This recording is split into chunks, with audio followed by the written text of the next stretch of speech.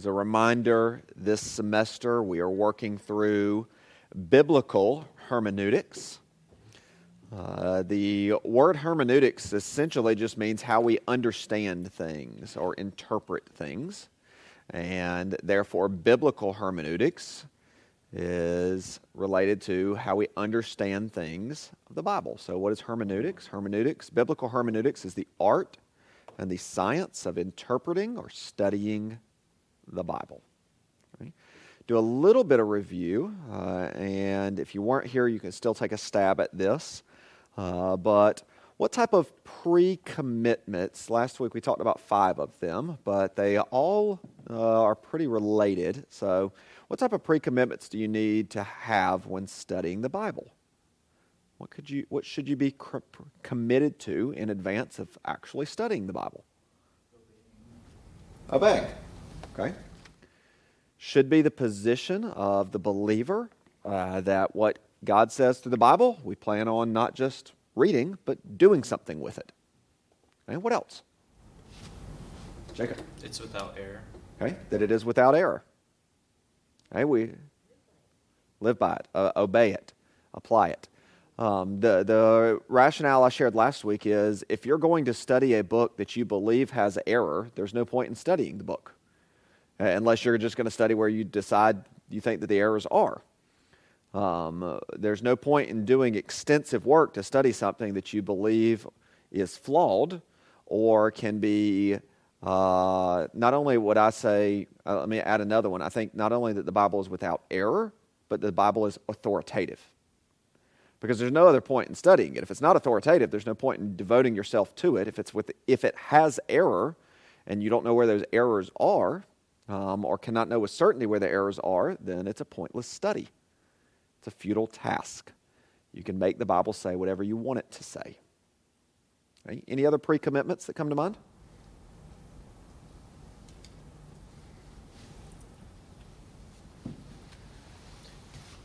Go ahead. It's God's words. Yep. God's words. That it is from God as His words.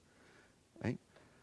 I gave one more, I think, that's helpful for this week, and it's a willingness to be confined to the author's intent. Okay. And that's going to be important, and we'll talk a little bit more about it in a few minutes. Okay. As a reminder, why do we need translations of the Bible? Because we don't speak Hebrew, much less biblical timeline Hebrew. Okay, why else? Not only do we not speak Hebrew, we don't speak Aramaic, which portions of Daniel and Ezra are written in. Why else?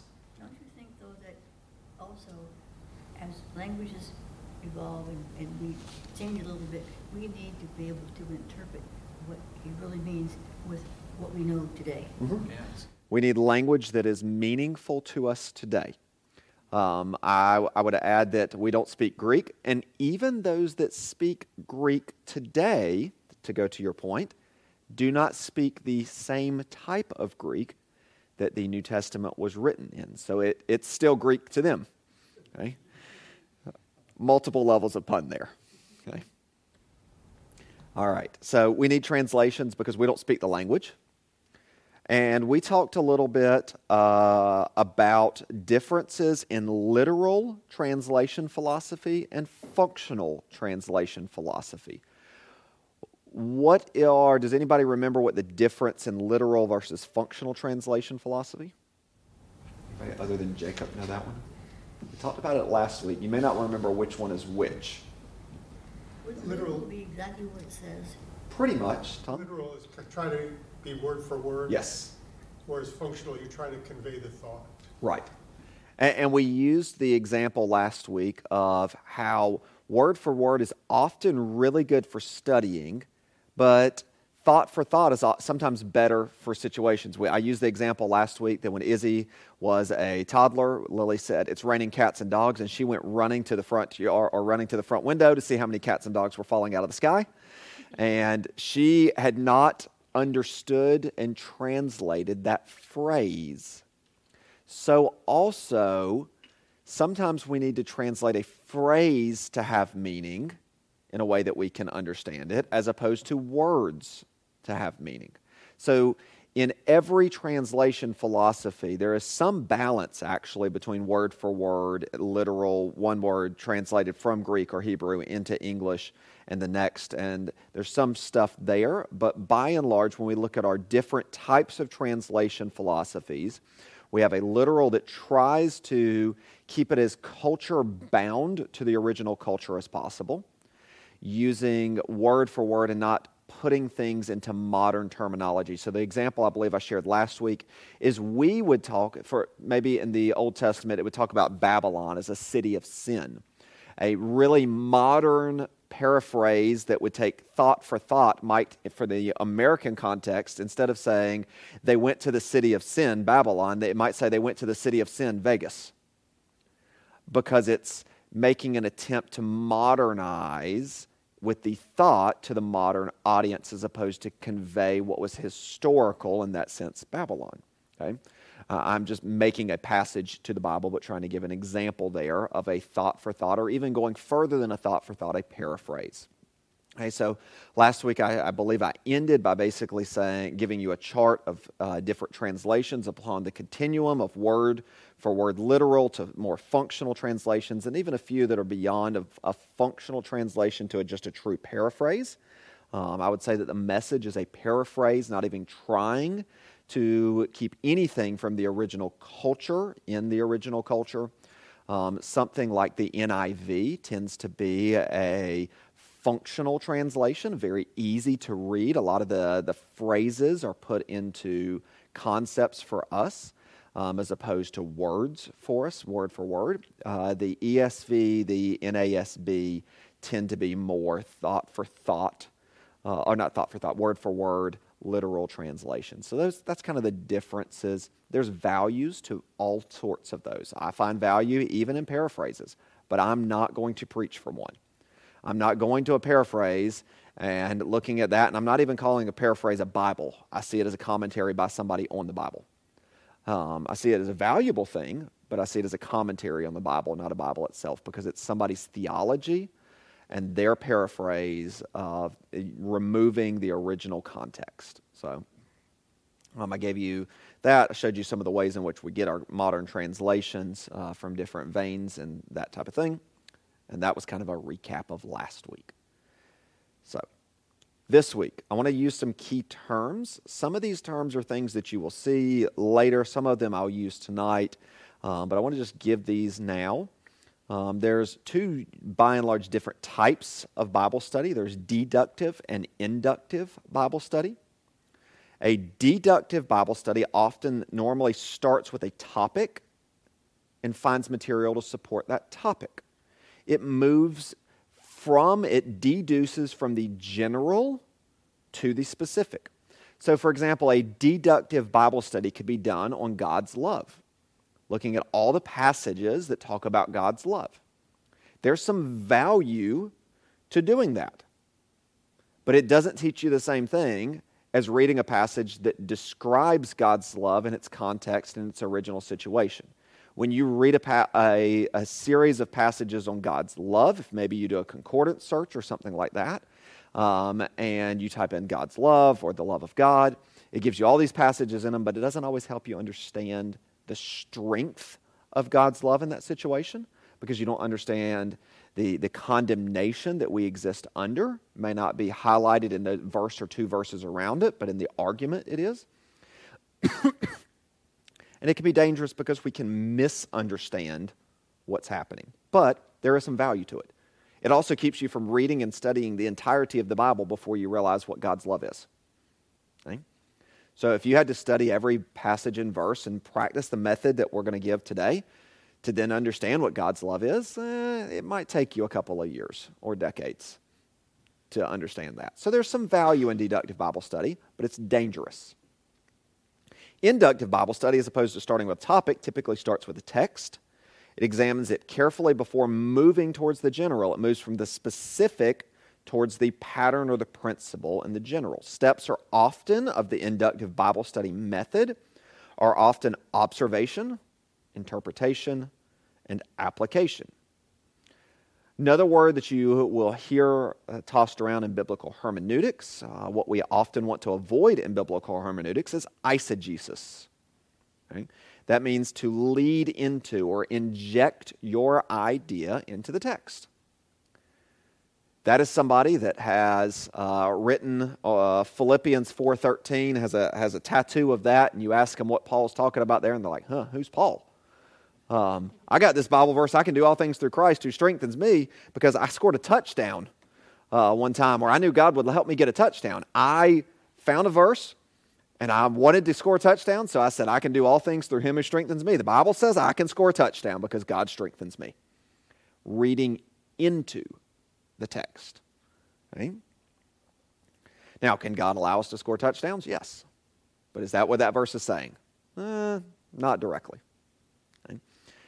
Exegesis means to lead out of or read from. So, for example, Philippians 4:13, when we actually read it and understand it in its context, Paul is saying that he knows how to endure persecution, the secret of being filled and going hungry, both of those things according to the power of Christ that strengthens him to endure all situations, not to dunk a basketball, make $1 million, or score a touchdown. Okay? There's a situation involved, and we want to read out from that situation, first of all. So exegesis starts with trying to understand and move from what is said in the text into our world, instead of, I want to read into this text to find that I can do what I want to do. Okay? It's often a matter of motive, but not always a matter of motive. Sometimes our motives are really good, and yet we can be guilty of reading into a text something that God has not said. We need to read out of a text, not into a text. But that's hard. And we'll talk about that in probably 6 or 7 weeks. We talk about interpretive challenges and what we as readers bring to the text. Because we don't bring their culture. We bring our desires to a text. We have some things that we want the Bible to say. We have some things that we think the Bible says. So we'll talk about that in a few weeks. Okay. So there's the key terms. I'm not going to use them a lot tonight. I think you'll see them more often used throughout the course, but that's why if you see it, you got it. Okay. So I want to talk about the interpretive process, not just key terms, but what is the interpretation? How do we interpret things? What's the process? Okay. I'm going to tell you that the first thing, and this flies in the face of some things that were generated in the 20th century, is that we should actually care about what the author says and what the author meant. That what the author meant is actually important. I want you to think of a situation, you maybe can do this on your own, but maybe it was with a family member, a spouse, a child, a boss. When they said something to you and you understood it wrongly, or from your perspective, you understood it the only reasonable way to understand it, and they should have said it differently. Okay? We've probably all had that occur at some point when somebody else said something to us, we understood it, and we came back and said, but what you said was, and they're like, but that's not what I meant. Okay? To some degree, with our current move towards membership agreements, I, as your pastor, along with your pastoral staff and your church council, looked at it and said, hey, let's move to membership agreements, because we want to be the type of church that says when you join our church, if you start missing, we care about you. We think that if you become part of the flock here and you abandon the flock by no longer attending worship, that we need to be the type of the church that says we'll go after the one that starts leaving.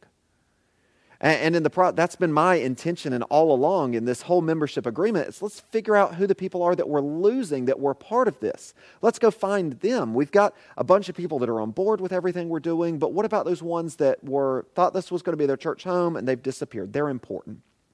And they're important enough that we should create a system year after year to where we have to follow up with them, because when people become part of our church, we need to be the type of church that says you care so much, we care so much about you, and you matter so much to God through our care that we're going to come after you. But not everybody's understood it that way. There's been a few people that misunderstood I and your staff and your church council's desires and intentions. and thought, wait a minute, are you trying to get us to commit more for the life of our church? Do you not believe that we, the 99 that are inside the fold, are actually doing all the right things? And I'm saying, no, that's not at all what we mean. Our authorial intent in that drafting and that change is not to question the commitment of our people that are here every week and have been here for decade after decade, giving and serving faithfully. No, our authorial intent in that was actually to go after and say, we need to be a people that go after those that begin to leave. And it's hard when somebody doesn't hear your authorial intent, your intent, and misunderstand your intention. We've all had that. Today I found an example of a man who was evidently away from his wife on a business trip. He came from a Hispanic culture. They were newly married, much like some newly married couples good. He went to say goodnight, and he texted her, and he said, "Good night, Linda." Okay, and her name was Jessica, not Linda. To which she said, "What's going on here?" And he had to explain to her that his authorial intent was the mixing of his Spanish and English, and that Linda in Spanish means beautiful, and he was intending to say, "Good night, beautiful." She misunderstood utterly the author's intent, and it resulted in a need for discussion. It should be our commitment to understand what the author intended in their culture, not ours. Okay? Now, in that case, it would have been really wise for him to understand she didn't come from the same culture because they're communicating at the same time. When Paul wrote the letter to the Romans, he did not know American culture. I know that we as Americans think we're the center of the world, but Paul was not thinking about American culture. So this Sunday, when I preach on Romans 6:15 through 23, Paul did not have in mind all that has occurred in American culture in the last several hundred years, particularly the last couple of years, regarding discussions on slavery and the horrors of it. So when Paul uses terminology about being a slave of God, he did not have the baggage of American slavery in mind. So we, reading his works 2,000 years later, don't need to understand what Paul meant according to the lens of American slave trade, but through his lens. It is upon us to understand what the original author wrote in their culture, not for us to expect them to communicate it to us in ours. That makes it hard. Okay? The author's intention is often seen in context. So, for example, I'm going to use the same phrase 4 times, and I want you to tell me what it means. But I'm going to tell you who says it. Okay? I'm going to use the phrase, "It was a ball." If an umpire says it, what does that mean? Was not a strike. Okay? It was a ball, said by somebody that watched something hit a window. What do they mean? The ball hit the window. The ball hit a window. A round thing hit a window. Okay? It was a ball, said by someone with dancing shoes on. It was a party. It was a party. Okay? It was a ball, said by a teenager with a smile on their face. It was fun. It was fun. The same phrase said in 4 different situations in our world has 4 different authorial intentions, often seen by the context. Not entirely seen by the context, but by and large seen by the context. So, context often helps us understand meaning. In fact, in many cases, context determines meaning, but your context today doesn't determine what I meant. Okay? So the way that you hear something doesn't determine what I meant. Some of you have had that discussion with your spouse before. But I thought what you meant was no. And most of the time what they come back and say is, that's not what I said. And you're like, boy, what you said could have been taken this way. Okay? Context determines meaning, but your context and how you hear it doesn't determine what I meant when I said it. So to understand the author's intention is pivotal for the interpretive journey, whether that's understanding what your boss says to you, whether that's understanding what your coworker says to you, whether that's understanding what your spouse says to you, your child says to you, or God says to you through the authors of Scripture. We need to understand the author's intention, and when we understand the author's intention, I'm going to present that we actually can understand the divine intention, because God's intention is not different than the human author's intention in the pages of Scripture. Okay? Men moved by God wrote the Scriptures. So when we understand the author's intention, we understand God's intention. Okay. I'm going to use a couple of examples here from Duvall and Hayes' book, Grasping God's Word, and what's the other one, Jacob? What's the shorter one? Journey. Yeah, I recommend it later. Where is it at? Yep, Journey into God's Word. That's the shorter version. All right, Duvall and Hayes, they use this concept of crossing a river. Okay? They talk about how originally we need to picture the original context. So let's use Romans. Right now I'm preaching through Romans. Let's talk about Romans. Okay? When Paul's writing to the Romans, he wasn't in Rome. But for now, you can picture Rome a little bit, 2,000 years ago. Okay? The cities is not filled with skyscrapers. Right? It's not skyscrapers. It's not modern mass transit. There's no airplanes. It looks differently. Picture some ruins maybe now, but put yourself back best you can. Okay? On one hand, you have this, and you have old Rome 2,000 years ago that he's writing to. You have people gathering without electricity, without microphones, all of those things. Early church, persecution, Roman Empire in charge. Okay, all of those things. Today, sitting in this room, we don't have any of those. We have modern cities, electricity, different Bible study methods, different language, all of those things. He talks about how for us to move, we need to understand the author's intent. But the problem is, not only do we need to understand the author's intent, but we need to be able to move from what the author intended to application in our life. And for us to move from what the author intended to a people way back then to what we should be understanding about God and obeying now requires that we cross a river. And crossing a river is not a simple thing in today's culture. It's not a simple thing to get to the other side of the Chesapeake. Right? You got to cross the Bay Bridge and pay the tolls, and there's only like one bridge to ever get across, and when traffic backs up, it's never good. Crossing a bridge is a modern problem that's an old problem too. Right? Crossing the bridge from what the author said to people back then to what God intends for us to understand and obey today is difficult. And it's difficult because of the width of the river. And he describes a variety of things that make that river bigger or smaller in different situations. What are some of the things that make the river difficult to cross? What are the differences between then and now? I've given the electricity and those types of examples, but what are the things that we could by and large say exist in this river that we've got to cross over the gap of? What are those things? What could you see as that separate, the river that separates today from 2,000 years ago in the church at Rome? Did they have bridges at all? Yeah, well, they would have found a way to get a bridge. Yeah. Okay. But what are the things that comprise the river? For example, one of them being language. We've already talked about why we have translations. There's a language barrier. That's a pretty significant river to cross, but we have translations, so that helps us with that.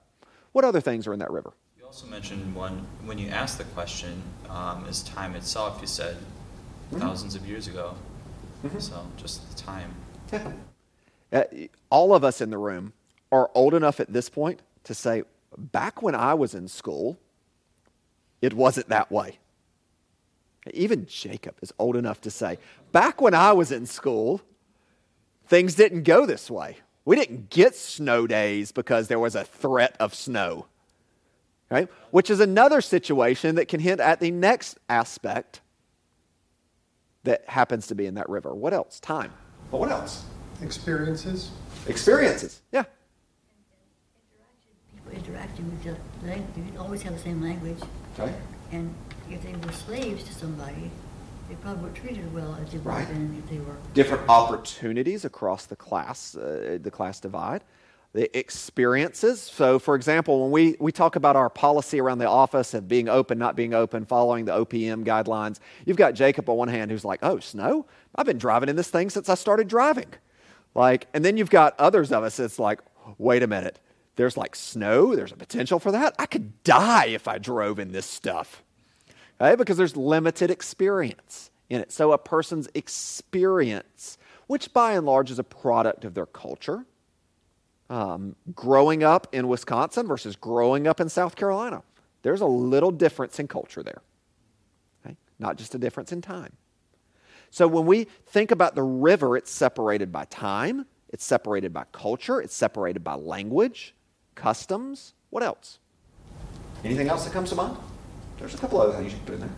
Well, if we're talking about interpreting an Old Testament passage, pre and or post and pre Christ, Even with God's people, we have a different expectation when we look at the New Testament believers in the early church and the Old Testament saints. Abraham worshiped vastly differently than did David, than did Paul, than did Timothy.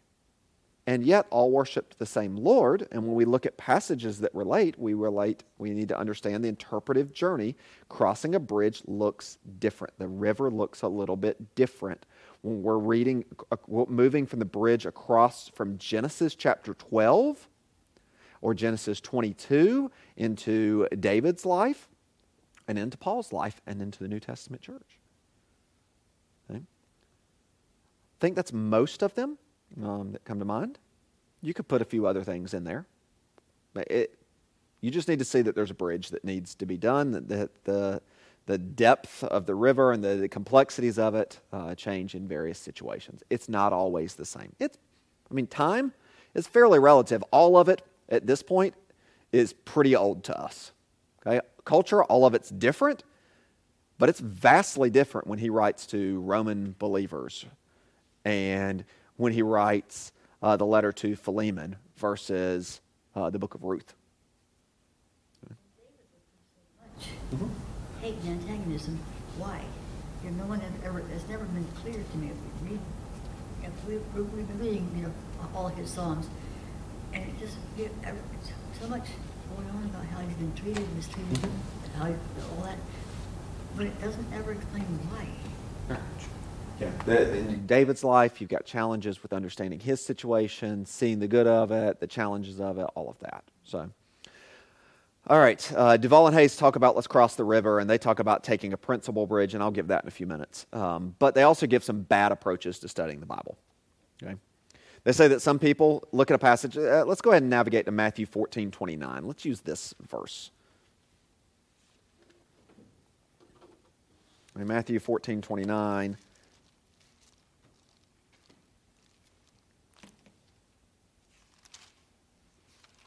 When Peter gets to walk on water.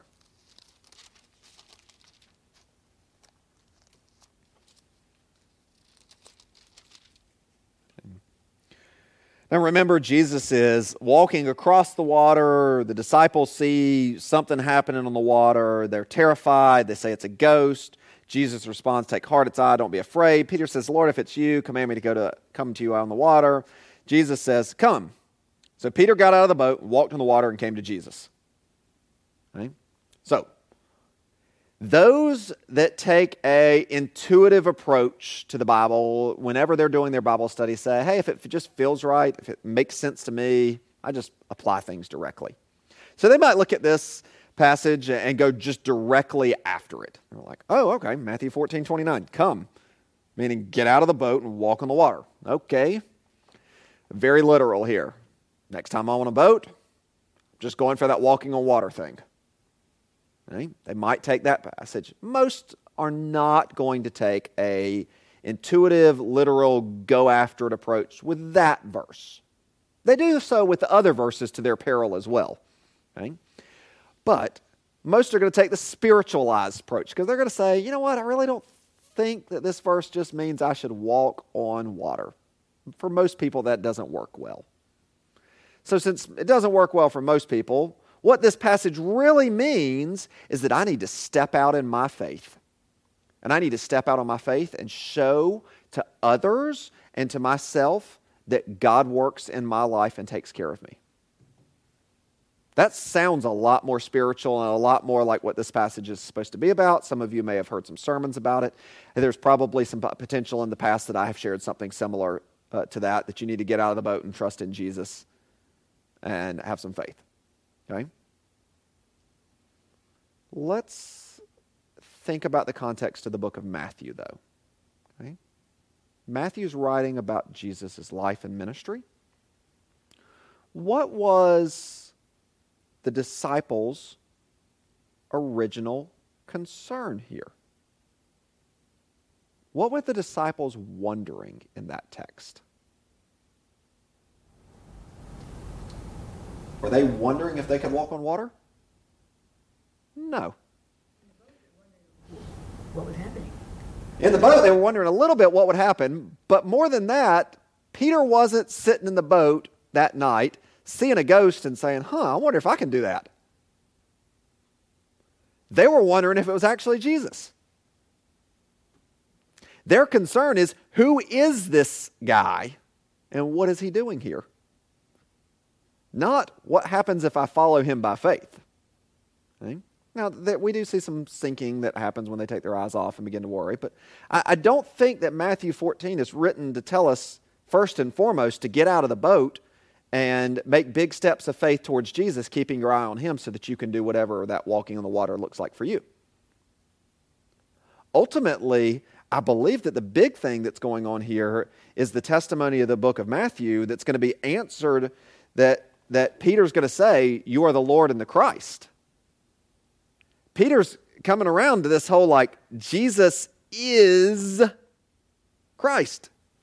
You are the Christ, the Son of the living God. Peter's looking at Jesus walking across the water and saying, what's going on there? Who are you? And Jesus says, not only can I do things, but I can have you do them as well. And there's some aspect of building his faith, absolutely, that's there. But remember, the disciples aren't sitting in the boat saying, hey, how do I show my faith?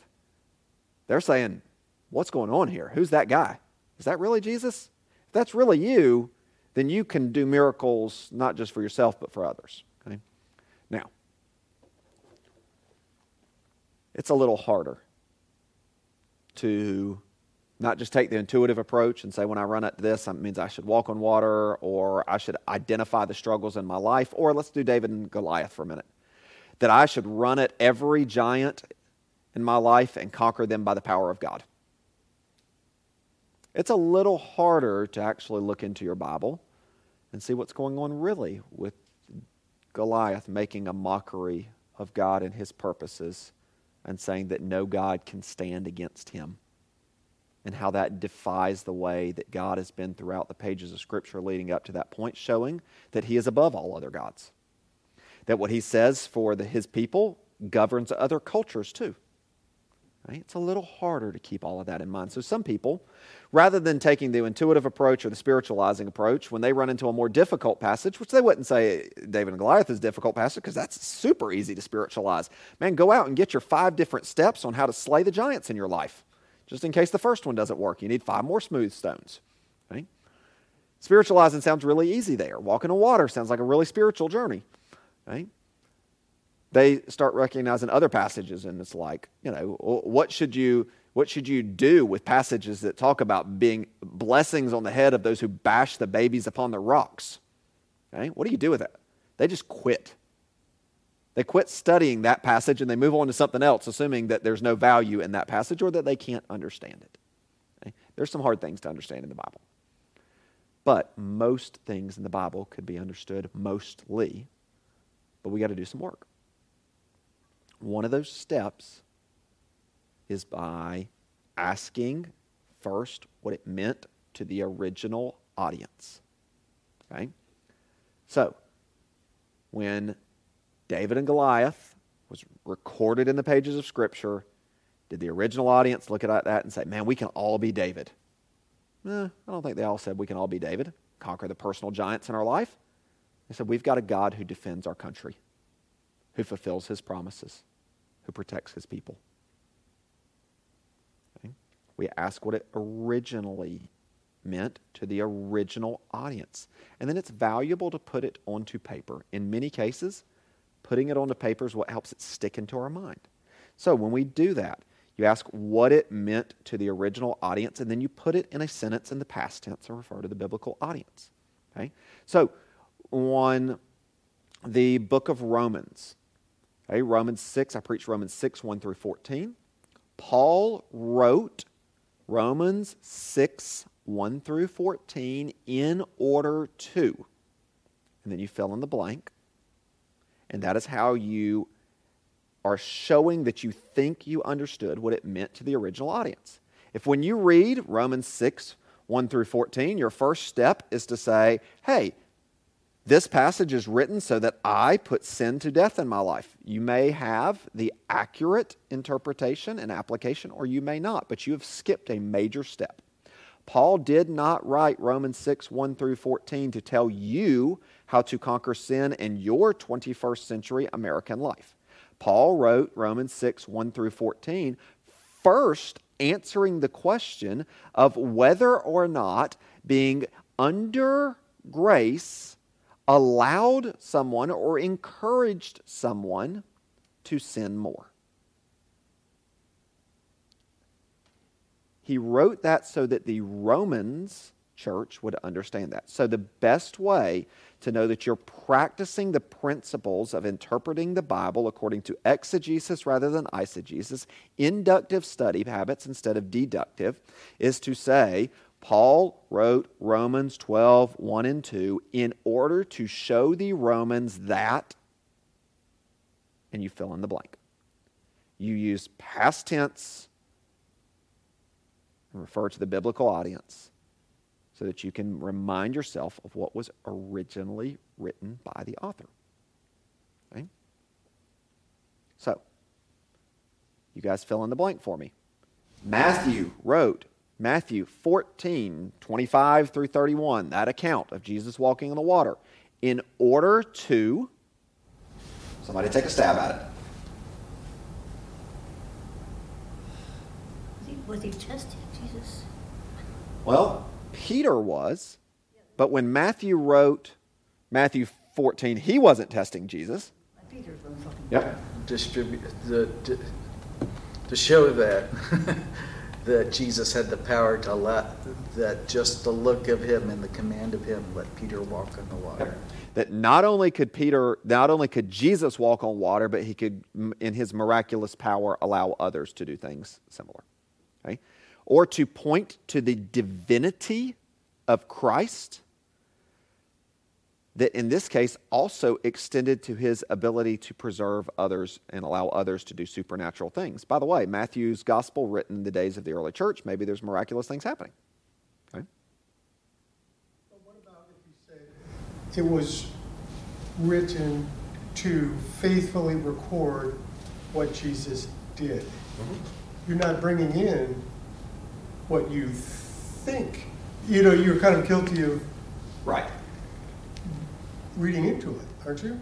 To a degree, we are guilty of reading in. I think this is maybe something we want to come back to in another week, but what I'll tell you is even the differences in the Gospels show you a slightly different perspective, which is I would say, an intentional theologizing of the authors, not just they are not recording minutes of the ministry of Jesus. Right. So you're saying event A, B, C, and D happened, therefore this means this is what the theme is. Yes, I believe that's what I'm saying. Believe. Well, so even if we did take what you said, right, the intent is just to record what Jesus did, right, and we just stuck with that, then for us reading it, we would see who what Jesus did, and therefore point to who he is, because he was able to do those things. And therefore, I think it would still get back to the very main theological principle that God is all powerful. Like, that's the intent of why it was recorded, so that we could see this is what Christ is able to do. Yeah, I mean, it's a true thing. But like, Jesus got in the boat and went across the Sea of Galilee. What does that mean? Right. That just means, does that mean it's an allegory for our journey through Right. life? That's spiritualizing it. Is it meaning that you just got in the boat? Right. Because that was a mode of Not transportation? every detail, and this is something we'll come to with the narratives and interpreting different genres, not every detail of a narrative has a spiritual meaning. Okay? So there's a continuum, and I guess that's my Right. point is, And understanding authorial intent is not as simple as me teaching for 30 minutes. It varies by genre and capturing things by paragraph rather than phrase. And even within the different genre, understanding, does the author give us a purpose statement for his writing? John 20:31, these things I've written to you that you may believe, and by believing, John wrote with a very explicit purpose statement to provoke or invoke belief. Now, does that mean that when John records that there was evening and there was morning, that he's trying to get us to understand that God is the one who governs evening and morning?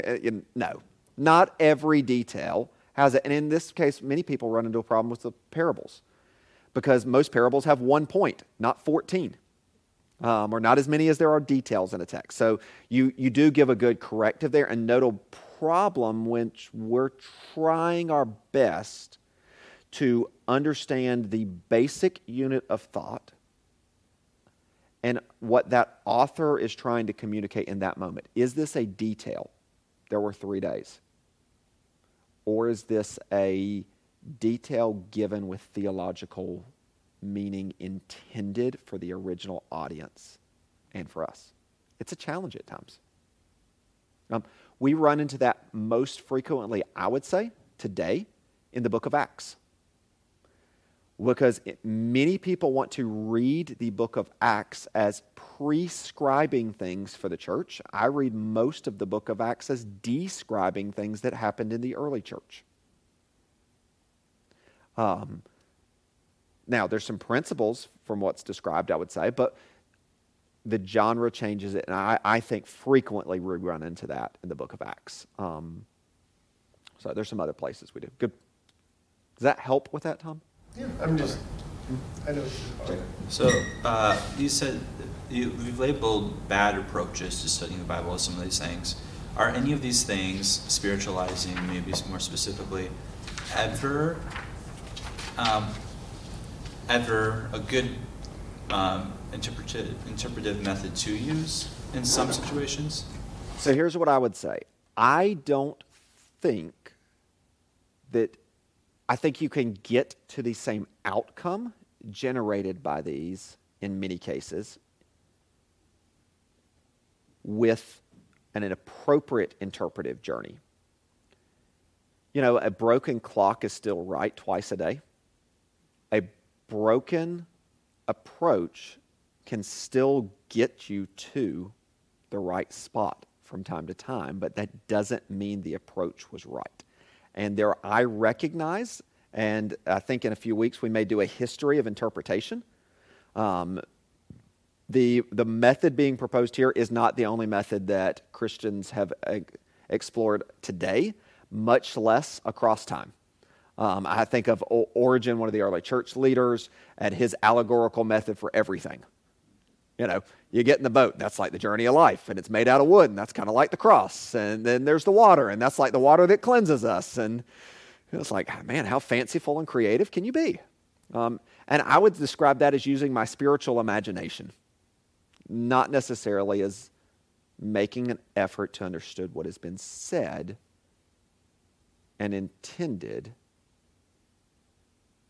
to them for us. That's the way I would go. How would you answer your own question? A little bit more though as well. So the correct interpretive method is what the author intended more so than these other ones. So when we look at a messianic prophecy in the Old Testament, if we were to always just strictly go with, say, what Isaiah intended with the suffering servant, would we get to the full extent with how we then now interpret it with Christ? I would tell you that no, here's a big bold statement off the cuff, no biblical author understood the extent of everything they were communicating on the pages of Scripture. But now we, post-Christ, interpret it even more than what they intended. Is that what you're saying? Because we interpret the whole in light of the part and with the whole in mind. So I would say that John understood what he was writing, but not the extent of everything that he was writing. He did not understand the way that that could be understood in light of Paul's letters, Peter, Paul's letters, etc. So I'm okay with saying that we have to begin with the author's intent. Sometimes move beyond that To the holistic of the biblical, what the whole Bible conveys, and not simply what the biblical author conveys. But we cannot disregard the original author to get to whatever point we want to.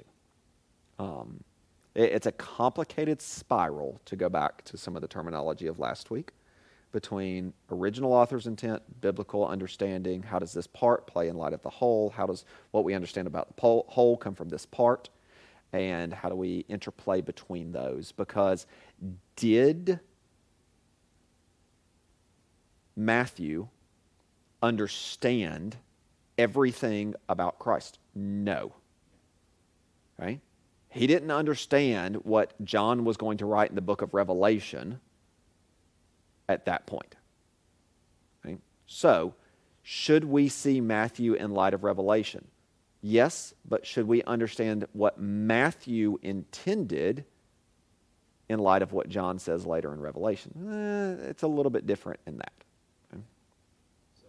The way I think about it is, I like Dr. Kohlberger's book, where you have the three components. You have the literary context, which is what we're talking about, the authorial intent, the historical context, and then you have the theology as well, and that's kind of what helps bridge all those things together, is in light of the other text, kind of like what you're saying.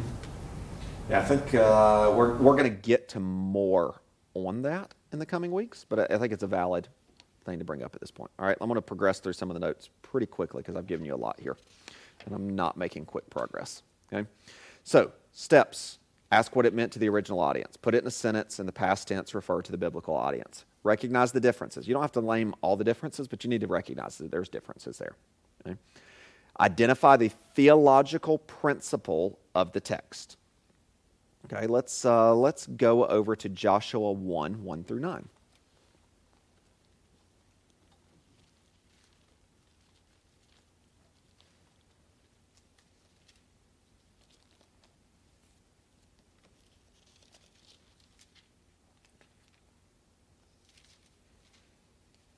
After the death of Moses, the servant of the Lord said to Joshua, the son of Nun, Moses' assistant, Moses, my servant, is dead. Now therefore arise, go over this Jordan, you and all this people, into the land that I am giving to them, to the people of Israel. Every place that the sole of your foot will tread upon, I have given to you, just as I promised to Moses. From the wilderness in this Lebanon, as far as the great river, the river Euphrates, all the land of the Hittites, to the great sea, toward the going down of the sun, shall be your territory. No man shall be able to stand before you all the days of your life. Just as I was with Moses, so I will be with you. I will not leave you or forsake you. Be strong and courageous, for you shall cause this people to inherit the land that I swore to their fathers to give to them. Only be strong and very courageous, being careful to do according to all the law that Moses my servant commanded you. Do not turn from it to the right or to the left, that you may have good success wherever you go. The book of the law shall not depart from your mouth, but you shall meditate on it day and night. Be careful to do according to all that is written in it, for then you will make your way prosperous, and then you will have good success. Have I not commanded you? Be strong and courageous. Do not be frightened. Do not be dismayed. The Lord your God is with you wherever you go. Who is the original audience? Not the 21st century person claiming that God is going to give America to us if we just hold to biblical values. Right? That's not the original audience. So to apply this to the United States of America and us claiming this land for Jesus is probably not what was originally in mind. Who's the original audience? The Hebrews. It was the Hebrews. They, As they were about to what? They were taking over the land that they had Yep. About to take over the land that was a fulfillment of God's promise to them. Okay? So, what was Joshua 1 recording or intended to convey to the original readers of early Hebrew culture in the land? What were they supposed to take from this reading? that he was giving them the land and wanted them to take it. Okay. And that they were going to prosper. Okay. At least the promises he made those. Yep. two. That God would fulfill his promises and that they were supposed to faithfully follow him. So, in the decade after this was written, a little Hebrew boy reading this should say, oh, we have the land because God fulfilled his promises. And then we read through Joshua, we're like, hey, they weren't always faithful and things didn't always go well. It's like God fulfills what he says, even when he promises disaster and disaster comes because we don't do what we were supposed to do. Okay? So a little Hebrew boy or girl reading this 20 years after it was written should have understood God gave us this land. God fulfills his promises. We are responsible to follow him as we should. Okay? But isn't this written to the original author, or the target is Joshua? It says the Lord said to Joshua. Right. This is directed right at him, Mm-hmm. as opposed to the rest of the Hebrews with him. Mm-hmm. Yeah. He is saying it to Joshua, I would say, is probably as a representative of the people, but that he was with and he was going to lead into the land. This is a recording of interaction between God and Joshua. Not. It's just like, if there's a promise, is this a unique promise to Joshua, or is this because he says, you and your people will cross. Mm-hmm. So, I mean, is this, Joshua, you need to be strong and courageous. Right. Does that apply to everybody else? Mm-hmm. And I think you're asking some good questions, Tom, that we need to ask in the interpretive journey when we walk through the rest of the book of Joshua. The reason I would say that I'm okay with this being on behalf of the people and not just Joshua, if you just have enough faith, all the people are going to get there and it's all going to be good, is what happens in the rest of the journey in Joshua. So I'm reading back into Joshua 1 what Joshua 7 shows me happening. So either Joshua lost faith and the people sinned and abandoned the course of the Lord and they faced disaster, or that this was hey, you as a representative of the people, and as the people are by and large faithful, more expected of you as the leader, things are going to go well. I'm reading back into it when I say that because of what I see happen in the pages that follow. It is. Or exegesis in light of the whole context of the book. Yeah, but it just makes a difference if you're looking at this small versus a larger scope. Mm-hmm. So. And at what point do we have to, the question is, how big does the context need to be for us to understand meaning? In this case, I would say, all right, if I expand this text to 1 through 7, then I understand 1 differently than if I keep the text at 1 through 7 of verses versus chapters. This is bringing outside meaning into the text. Yeah. So if you're using the text as the context, Yeah. then you're still doing exegesis. Yeah, you're still doing exegesis, you just wouldn't be understanding as thoroughly the context. It wouldn't be eisegesis. Jacob's right on that. It wouldn't be eisegesis unless you were reading into the text what you want it to say, or the presupposition that you begin with. It's close. I think of eisegesis as this is like the biblical truth. Now let me find the verses I want to find so that it can fit the truth that I'm trying to say, instead of I'm reading the word for the truth that it has to say. It's like I have a message, now let me back it up, instead of God's word in this passage has a message. That's the way I think of it. But I understand. I think even the words I used is I'm reading into Joshua chapter 1 in light of Joshua chapter 7. I'm interpreting verses 1 through 7 in light of chapters 1 through 7. The original audience of chapter 1 have chapter 7? Yeah, they would. Like how much of it was written out once? Right. And remembering all this is one scroll, when we get into the book of Romans, remember it was all written to be read at one time. It's a letter to be read to the church at once. So context, particularly with epistles designed to be read publicly, whole thing. I'm comfortable with saying we should interpret Joshua 1 in light of Joshua 7. I'm not as comfortable saying we should interpret Joshua 1 in light of Judges 1, different book, but it's still a part of the whole of this pages of Scripture. We can read and understand in light of that. But I think you start, though, with where you're at, right? With when you read this, you're like, okay, it's Joshua. But then as you continue, like your understanding becomes fuller to what is actually being said in light of then the next passage as you continue. So it just builds more and more on top of it.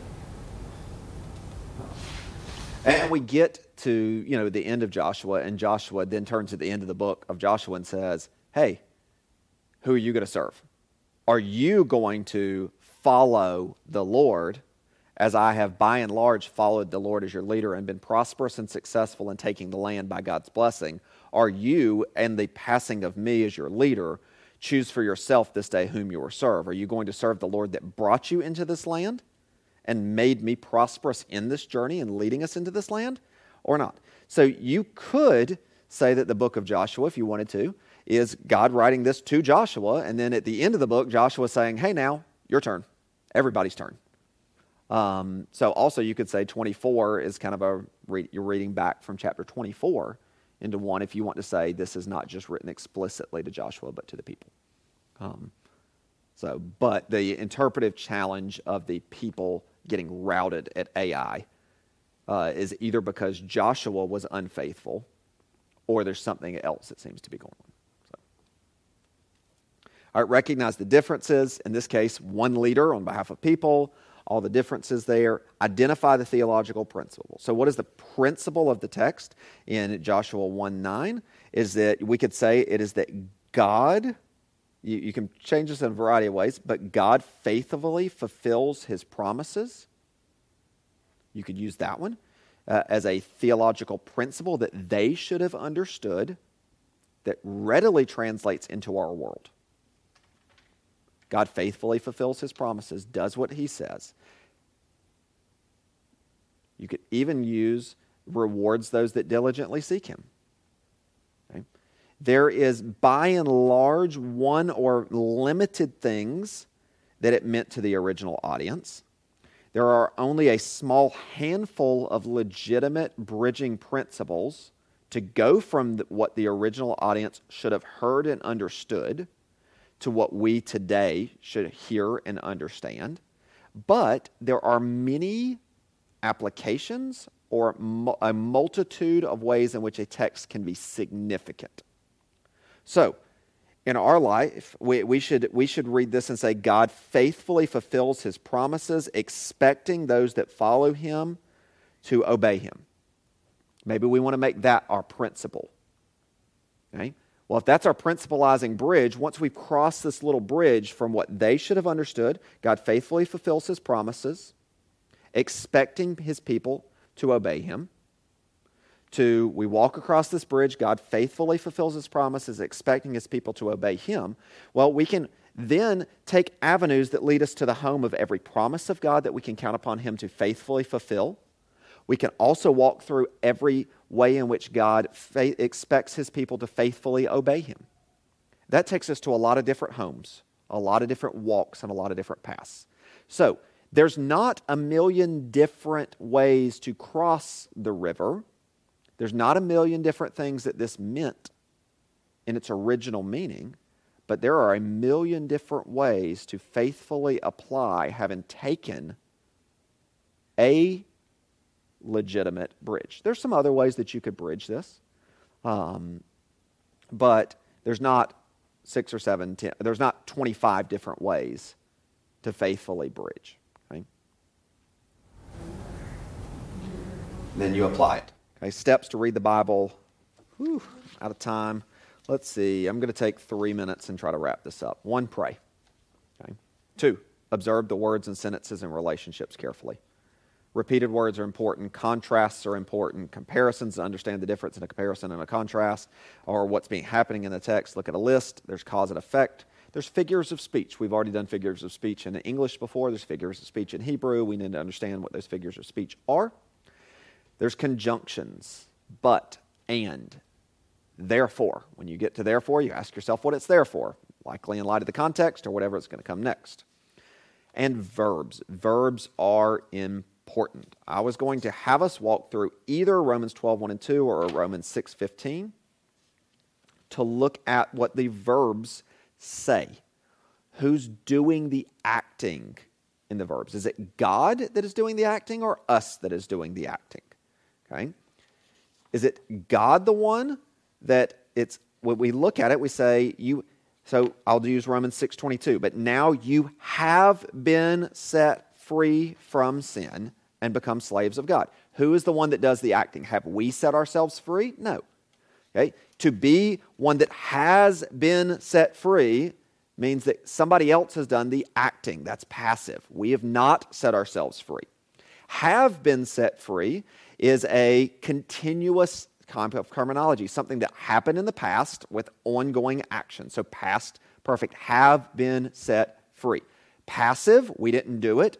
Past perfect, it happened in the past with ongoing ramifications. Verbs, if you're going to get nothing else other than context matters, if you're going to understand something, it's often by looking at the verb, whether it's active, passive, and the tense. What's past, what's present, what's future. Is it simple action or is it an imperative? Those types of things. Look at your verbs. Okay? Ask questions of the text. We're doing observation. Ask questions. Who, what, where, when, why, how. Who was he speaking to? Was it just Joshua? Was it everybody? Why did he note that it was a boat? Why didn't he tell us what it was made of? Ask questions. Be a good student who asks questions. Use your sanctified imagination to ask questions. Okay? And communicate, I would actually say, about the text with others.